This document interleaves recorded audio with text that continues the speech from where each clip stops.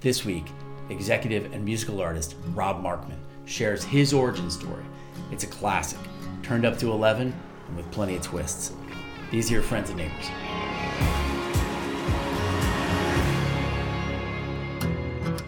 Rob Markman impressed me from the jump. Born in Flatbush, Brooklyn, Rob put himself through Hunter College, working in the mailroom of a tween fashion catalog. His supervisor dissuaded him from trying to move to the copy department, despite the fact that he was moonlighting for the New York Post and XXL magazine, where he filed 2 album reviews to other contributors 1.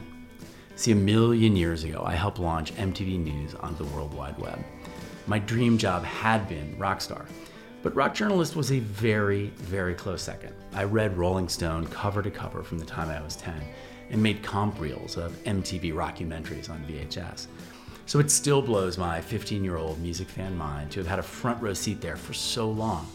I saw Green Day perform in an empty Radio City Music Hall. I saw Kanye interrupt Taylor, then get escorted from the building. I never got used to being that close to it all. But many of my colleagues had long since forgotten what it felt like to be a fan. The magic was gone. Tickets were free, access was granted, drinks were provided. But one crew had fandom on lock. They were in the mix every night, building the culture, covering and celebrating its heroes. These were real shoe leather journalists. When Lil Wayne was being released from Rikers Island, they fanned out across the 5 boroughs to cover the story from every available angle. And they lived for the scoop, publishing 24/7, pioneering all the time. They were first to social media. They produced a weekly live stream well before it was easy. And they spearheaded what was once one of the most debated, discussed, and disagreed upon lists in the music industry. Hottest MCs, an annual list of the hip-hop artists that are the most now, right now. Now, the ranking was based on data, sure, but largely it was based on a fierce, passionate discussion among the MTV Brain Trust.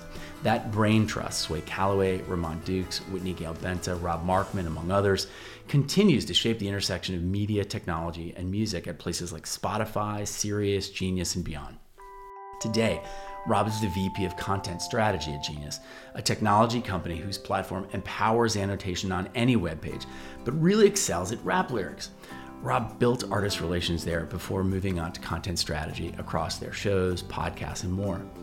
But Rob's EGOT odds really blew up a few years ago when, short version, he freestyled a few bars on a radio show, got signed, and dropped a well-received debut album, Right to Dream.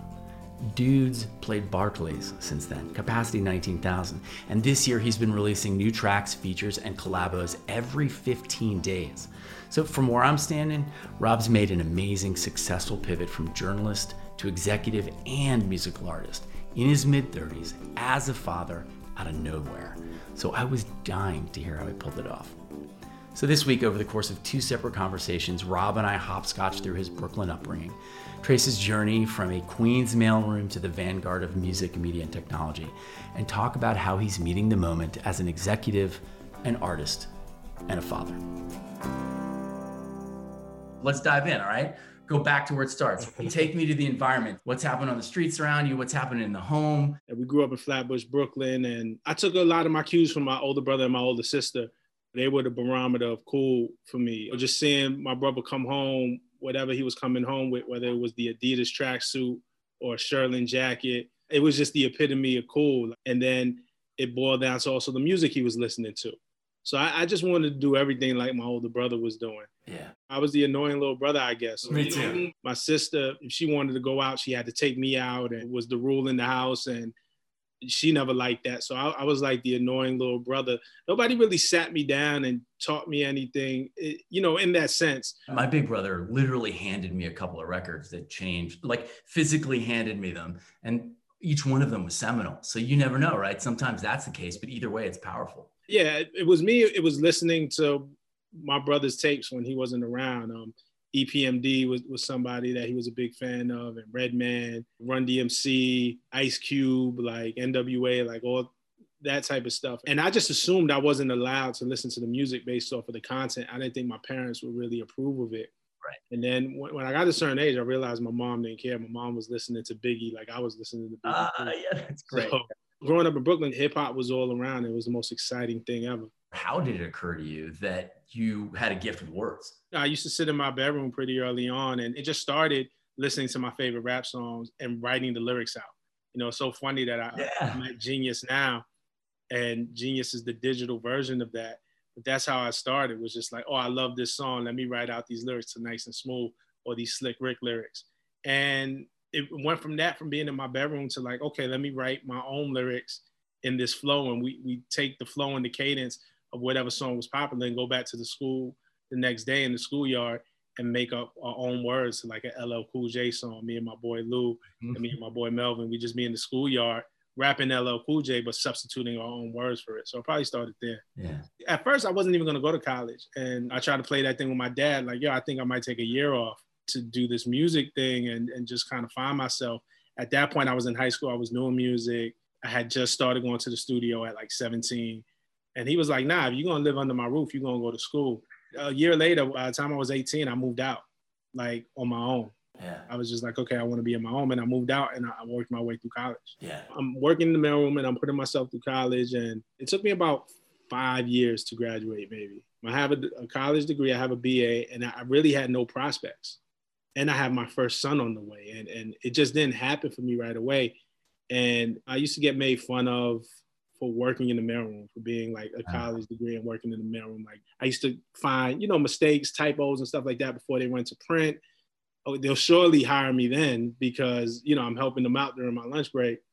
Nope, still didn't hire me. I had a friend, it's still a friend, one of my good friends that I went to high school and to college with, Tim Hotep. He had started working at Complex Magazine when they would just print and when they had just started. And he needed somebody to write an album review for him. And he called me because he knew I could write. I did 2 album reviews for Complex. And then I got an album review in Vibe. And then The Source called me and said, hey, we saw your name. Would you like to write for us? So while I was working in the mailroom, I was getting freelance gigs, writing album reviews for all the top hip hop and music magazines. Did it feel like there's just these people who blocked you along the way? Yeah, it definitely felt like there were like ceilings that I was bumping into. Yeah. And they didn't see the possibility. They didn't see the potential in me the way I knew I had it.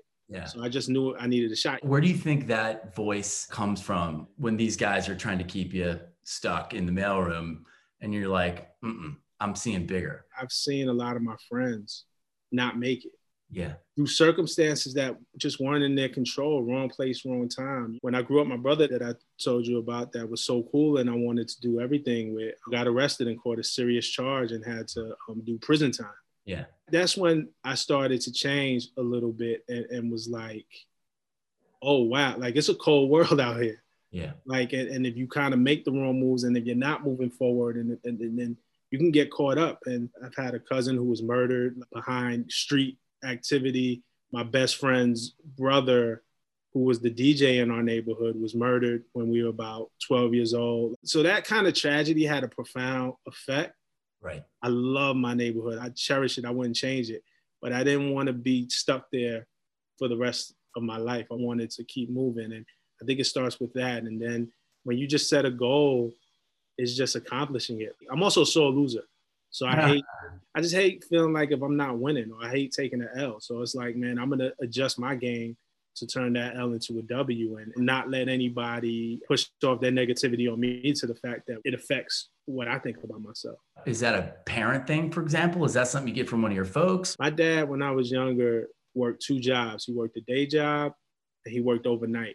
But somehow he was always around. So when I came home after school, he would come home a little while after me and take us to play basketball, come out back, have dinner, and then go to his next job.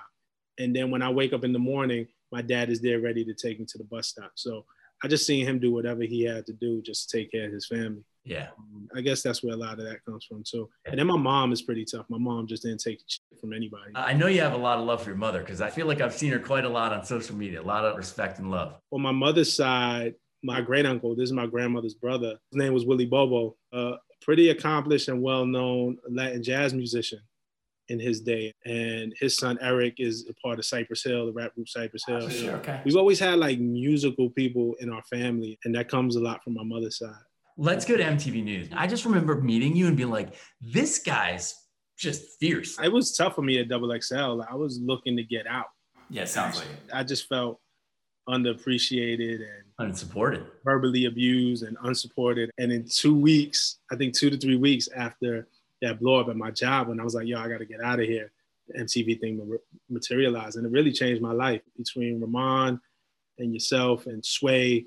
Yeah, I really kind of changed the whole trajectory of my career. You changed the trajectory of your career, man. It's a strong crew, right? For sure. I kind of came there just to write. I think the one property that MTV News had at the time was Hottest MCs. Yeah. I think we were talking about hip hop, and obviously I had strong opinions, and he was like, well, you better show up for Hottest MCs because we're going to need that, And that's when I was like, oh, wow, yeah, there's an on-camera component to this, but it wasn't like a regular thing. Yeah. Well, Sway and I had met a little while before that, but we didn't know each other, but really getting to know Sway and MTV, it was maybe my 3rd or 4th day there. And he was like, man, you're going to get an opportunity to be on camera here. I see it for you. I can't tell you when, and I can't tell you how.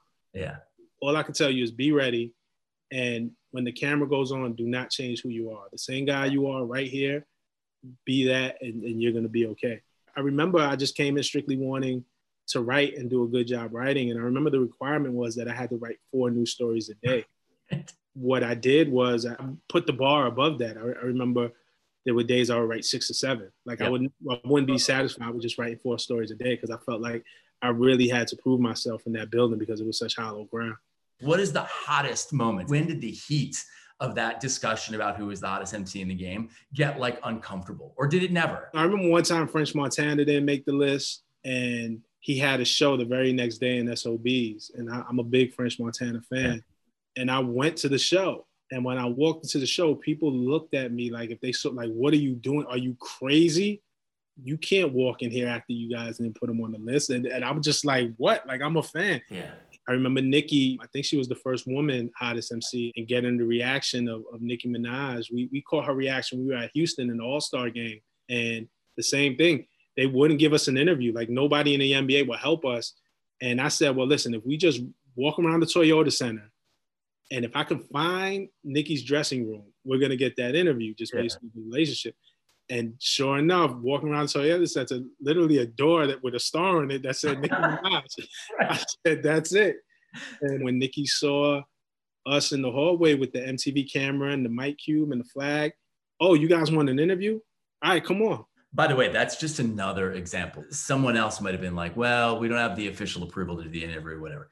You're like, no. I'm a reporter. We're going to find the door. We're going to knock on the door. You know, if Nicki said, nah, hey, I don't feel like doing it, that's respect and that's cool. And there was plenty of times we got told no, but somebody from the culture needs to tell me no. Like some NBA official's not going to tell me what I can and can't do. Catch me up to Genius. You weren't at MTV anymore, so you had moved on. I started seeing a ceiling or maybe not a pathway for growth. And I was like, okay, I could stay here and do everything that I did twice. Right. Do it all over again, but what's new? And at the time, Genius was strictly a lyrics website with annotations, which was great because there was nothing on the net like it. Yeah. I think Eminem had just joined on as an investor, so they were definitely making noise and they were definitely doing their thing, but there wasn't a media component to it. And the first time they called me, I was like, you guys are crazy. At first it was like, man, I'm gonna leave all this. Like, I'm at MTV, are you crazy? They called me back. I said, look, I'll think about it. Just give me a week. And they called me back. We decided to meet. And when I came to the space, to the office, and I met with the co-founders, and it just felt like home right away. Yeah. Same thing with MTV and MTV News in particular, hollow ground. So tons of history before I got there. I was grateful to add on to it. And it's still going to be MTV News when I leave. And that was fine. And to me, that's like playing for the Yankees, right? When you play for the Yankees, you're expected to win championships. Yeah. And Genius to me felt like this new, cool team where we could build something together and I could be part of building something up rather than to continue and build something that was already built. So that was the challenge for me, and that was the excitement. What is the moment where you stood there going like, well, maybe you haven't had one, but like, how did I get here? Like, this is pretty great. Like, I don't know, you're backstage with somebody or you're in the studio with somebody. Has there been one of those? There's been several of those. Yeah. Interviewing Mariah Carey at Genius level, and it was a live interview we did, and having my mom there, because I remember the day my mom came home with the Mariah Carey's first album. Hearing my record on Hot 97 for the first time, I cried. Yeah, man, you must have. They played it at 2:00 in the afternoon. Shout out to DJ Enough. They played it right after a Kendrick Lamar record. It just felt like, holy shit, like you're in the game. And performing at Barclays. I performed at Barclays Center and had my dad and my mom there, my brother and my family, my kids, my wife, all of that, just like watching. That's incredible. And I was making songs in my basement. I would share them with people. I would send them to Sway, see what they think. Even Logic, the rapper, the artist Logic, was a big influence. And he was like, yeah, man, you should do it. And I'd send him tracks and we kind of talk about them. And John Bellion was another one I would send like freestyles to. You know, it was just for my homies and it's still just a basement thing. Then one day I went to go do an interview with Charlemagne and Angela Yee and DJ Envy over at the Breakfast Club. And it was really to talk about Genius and promote Genius. And there was a moment when Charlemagne had said, Rob, your career is so great. I love how you can be an example for people that they just don't have to be rappers. Yeah. Thank God you never used to rap. And he laughed and he was like, right, you never used to rap, right? And then I was stuck there at a moment because I could have lied and just went on with the interview, but I knew this is the Breakfast Club. This is the biggest radio show in the culture. And I knew all my friends that I grew up with were watching and they knew the real me. And I was like, nah, actually, I used to rap. Yeah. And so then this, oh man, kick something. What was your first rhyme? I was like, I don't remember my first rhyme. But, whatever, I could kick you something that I wrote last week. Because again, I'm still actively doing it. It's just in secret. So I kicked the freestyle. I kicked the rhyme that I had wrote about the week before. And they were like, oh, that was actually kind of good. And that part went a little bit viral. And I remember getting a text from like Killer Mike. And Killer Mike is not somebody who I speak to often. We have tons of love and respect from each other from Run the Jewels, but it's not like we speak every day. He had no reason to hit me up. But Killer Mike saw it and he was like, yo, keep going. I like that. And then I hooked up with my friend Hovain, who's now a Cinematic Music. And he said, yo, I think we could get you like a deal at Empire if you want it. And Empire Distribution came on and signed a deal and put out the first project off of just hearing that one acapella freestyle on the Breakfast Club. Wow. Dude. I'm big on, you got to dream it first. You got to see the big picture. Yeah. I was writing album reviews for The Source and I knew I wasn't the best. I knew there were writers who were better than me. But what I told myself was, I knew I was good enough. And then I said, nobody else is going to outwork me. So even the ones that are better than me, great, God bless them. I'm going to kill them with output. I'm going to outwork everybody and I'm going to earn my keep. When I was at freelancing for The Source, they would give me a week to write an album review and I turned it in 3 days. I remember you telling me that. Even with the rapping and the lyrical, like I'm good. You could put me on the track with whoever the greatest is. I'm going to sound like I belong. Yeah. We always have our debates in rap about who was better, Jay-Z or Nas or Kendrick or J. Cole. And that debate will last forever. But I know if I got on the track with anybody, there's not going to be a clear difference of just like, oh my God, Rob is just doesn't belong. Like I'm in the conversation. Yeah. One of the things that inspired me, and maybe I never told you this, and now's the perfect time. You're an executive at MTV. You're the boss. You're the guy. And we always had a pretty cool relationship. Oh, dude. You invited me to a screening because you had done the documentary on Mr. Rogers. It was so dope to me because I was like, oh, he has a whole other passion. I know you did music too. But I was like, he has a whole other passion outside of work, outside of MTV. Yeah. And he did it. And this has nothing to do with MTV. And it's beautiful. That was like a moment for me where I saw like, oh, my career could take off professionally. And I don't necessarily have to let go of the other creative things that I'm passionate about. What I like the most, particularly about the era that we were working together, is there was a lot of, and this really goes to Dave, I think, a lot of tolerance for trying things. And that's not always true. I came into MTV as the hip hop guy. Yeah. But when I left, guess who I've interviewed? Lady Gaga. Yeah. Katy Perry, as well as Kendrick Lamar, as well as rest in peace to Mac Miller, who I love dearly. And we did try a lot of things. Rat Fix, I think, was a revolutionary show for the time. There's a mind state you get in as a creative person, often chefs too, whatever, where you just stop sweating the little stuff, right? You're just in the process. Is that what you're talking about? The most exciting part for me is the process of creation. Everything else is just a bonus. I remember one time Pusha T told me that I had been making some strides in the music and started getting notoriety. And he's like, yo, you won already. No matter what this thing streams, no matter what it sells, no matter what happens, you won because moving from a journalist to an artist, at least in the world's eyes, making that transition wasn't supposed to happen. There was no real blueprint for you to do that. And the fact that you did it is the win. Everything else is just a bonus. So live in the bonus. Yeah. It was great advice, and I've been doing that. So I just create with no expectation. The only expectation is to fulfill myself. Mm-hmm. And then anything that comes from it is a bonus. It was great to connect with Rob and dig into some of the details of his journey and lessons from along the way, but I'd gotten flummoxed. The rush of MTV Memories was unexpectedly overwhelming, and his generosity with my role in his career was a little disorienting. Plus, I could hear my girls downstairs and knew it was time to wrap. So I hung up, motivated and inspired, but also a little unnerved. I couldn't help but think I'd left something on the field, that I needed to ask more, to go deeper, to ask about songwriting, to ask about how he talks to his sons about racial justice. So I called back. And Rob generously snuck away from his boys' Sunday afternoon Fortnite competition to spend a few more minutes with me. So I want to talk about writing process. I'm interested in where it starts for you. It's the same thing like writing an article or even doing an interview. It's all rooted in storytelling and good storytelling. Yeah. That's how I always view a song. Sometimes it just starts with the music, and the music will invoke a certain feeling. So I'll get beats from producers that I work with. Yeah. And the music makes you feel something, and then you start tapping into those emotions, and the words start coming out. Sometimes I have songs that I want to write, or things that I want to say, or experiences that I want to bring to light before I have the music for it. When I did my first project, Right to Dream, the first song is called Last Night. It's about a story where I was almost shot when I was 18 years old, and just wrong place, wrong time. That always had a profound effect on me because I had friends who had been shot. I had friends who had went to jail. I had friends who had kind of fell to certain circumstances. And as close as I was to being shot, when I woke up the next morning, the reality was I wasn't.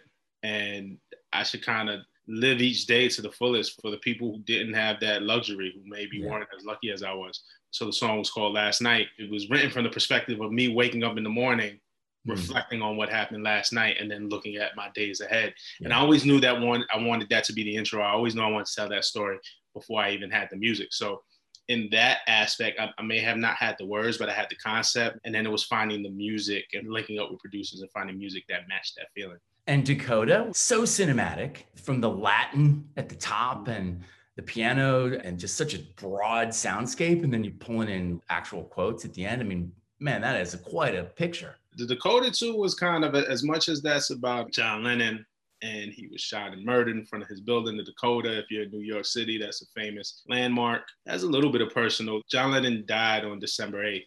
My grandmother's birthday is December 8th. So when I was a kid, she used to tell me the story. When she grew older and she got dementia, she would tell the story over and over and over and over again. The guy who killed him, Chapman, was a fan, got his autograph hours before. Right. And really, man, what does that say about good and evil in this world, right? And what does that say about fame and celebrity? Yeah. And I just wanted to dive into all these things. Here was a dude who's saying, all we are saying is give peace a chance.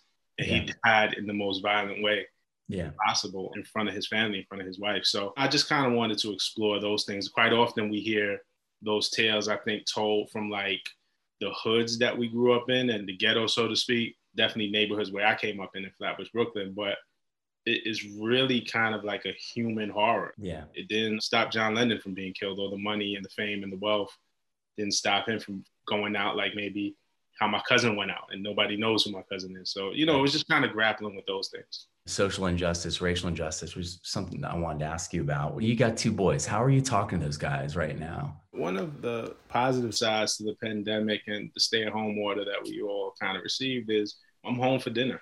Yeah. I'm home for the dinner time conversations, and news is on and we talk about the news. And, the fact of the matter is that my sons, their reality growing up is a little different than mine. Yeah. They're growing up in a vastly different neighborhood than what I grew up in. And they're not seeing the things that I saw. Even when they listen to my music, they're like, hey, Dad, did you really almost get shot?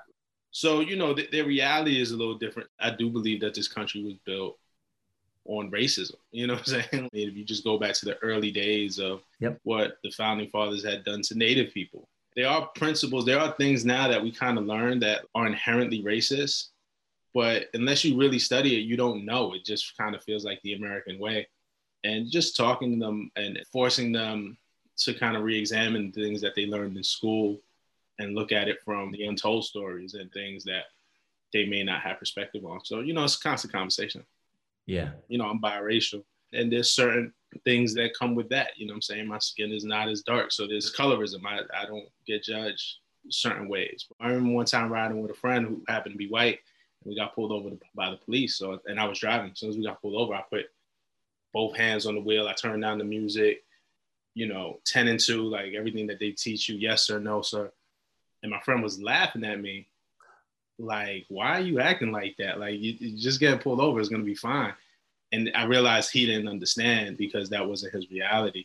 Yeah. So I think about that night a lot. All right, this is levity, man. I'm going to do a rapid round for you. What's your top jam? I would say New Edition, Can You Stand the Rain? Awesome. Comfort food? My mother's paneer and arroz y gandules. Favorite place to be on earth? Brooklyn is my favorite place on earth. Favorite movie? The Godfather is my favorite movie, hands down. Favorite book?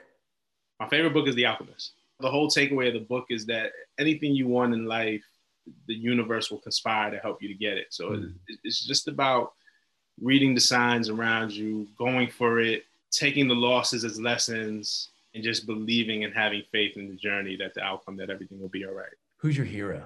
My dad's my hero just because I seen him do whatever it takes to take care of his family. That's the one guy that I know that shows up for everybody every time that it's needed. I know I can go to my dad for anything and he'll be there. And last one, what's your motto? You have a right to dream is my own personal motto. And, you have a right to dream and nobody has the right to step on that. As long as you're not hurting anybody and your dream isn't some perverse thing, you know what I'm saying? A dream that makes you feel good, that makes you feel happy, that makes you feel accomplished, like go for it. And nobody should get in the way of that.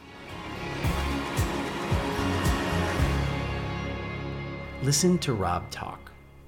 Neighborhood, heart, perspective, process, creation. Little wonder I have such respect and admiration for him. He's on top of his game, pushing hard, overperforming, over-delivering, off-the-charts initiative in the middle of a global pandemic with steady-handed, pragmatic optimism, grace, and humility. And at the center of it all is story, where we come from, who we are, what we've endured. Double click though, and Rob goes even deeper. All of his work as a journalist, an executive, a hip hop artist, digs into the meaning of things, inspiration, process, context, consequences. His quest for connection, meaning, and explanation empowers us all to sift through our own stories, our own words for deeper connection, explanation, and meaning. Rob reminds us what we share: the loss of Dakota, the passion of MCs, the near misses, twists of fate, sweat, tears, and triumphs that mark us and make us who we are.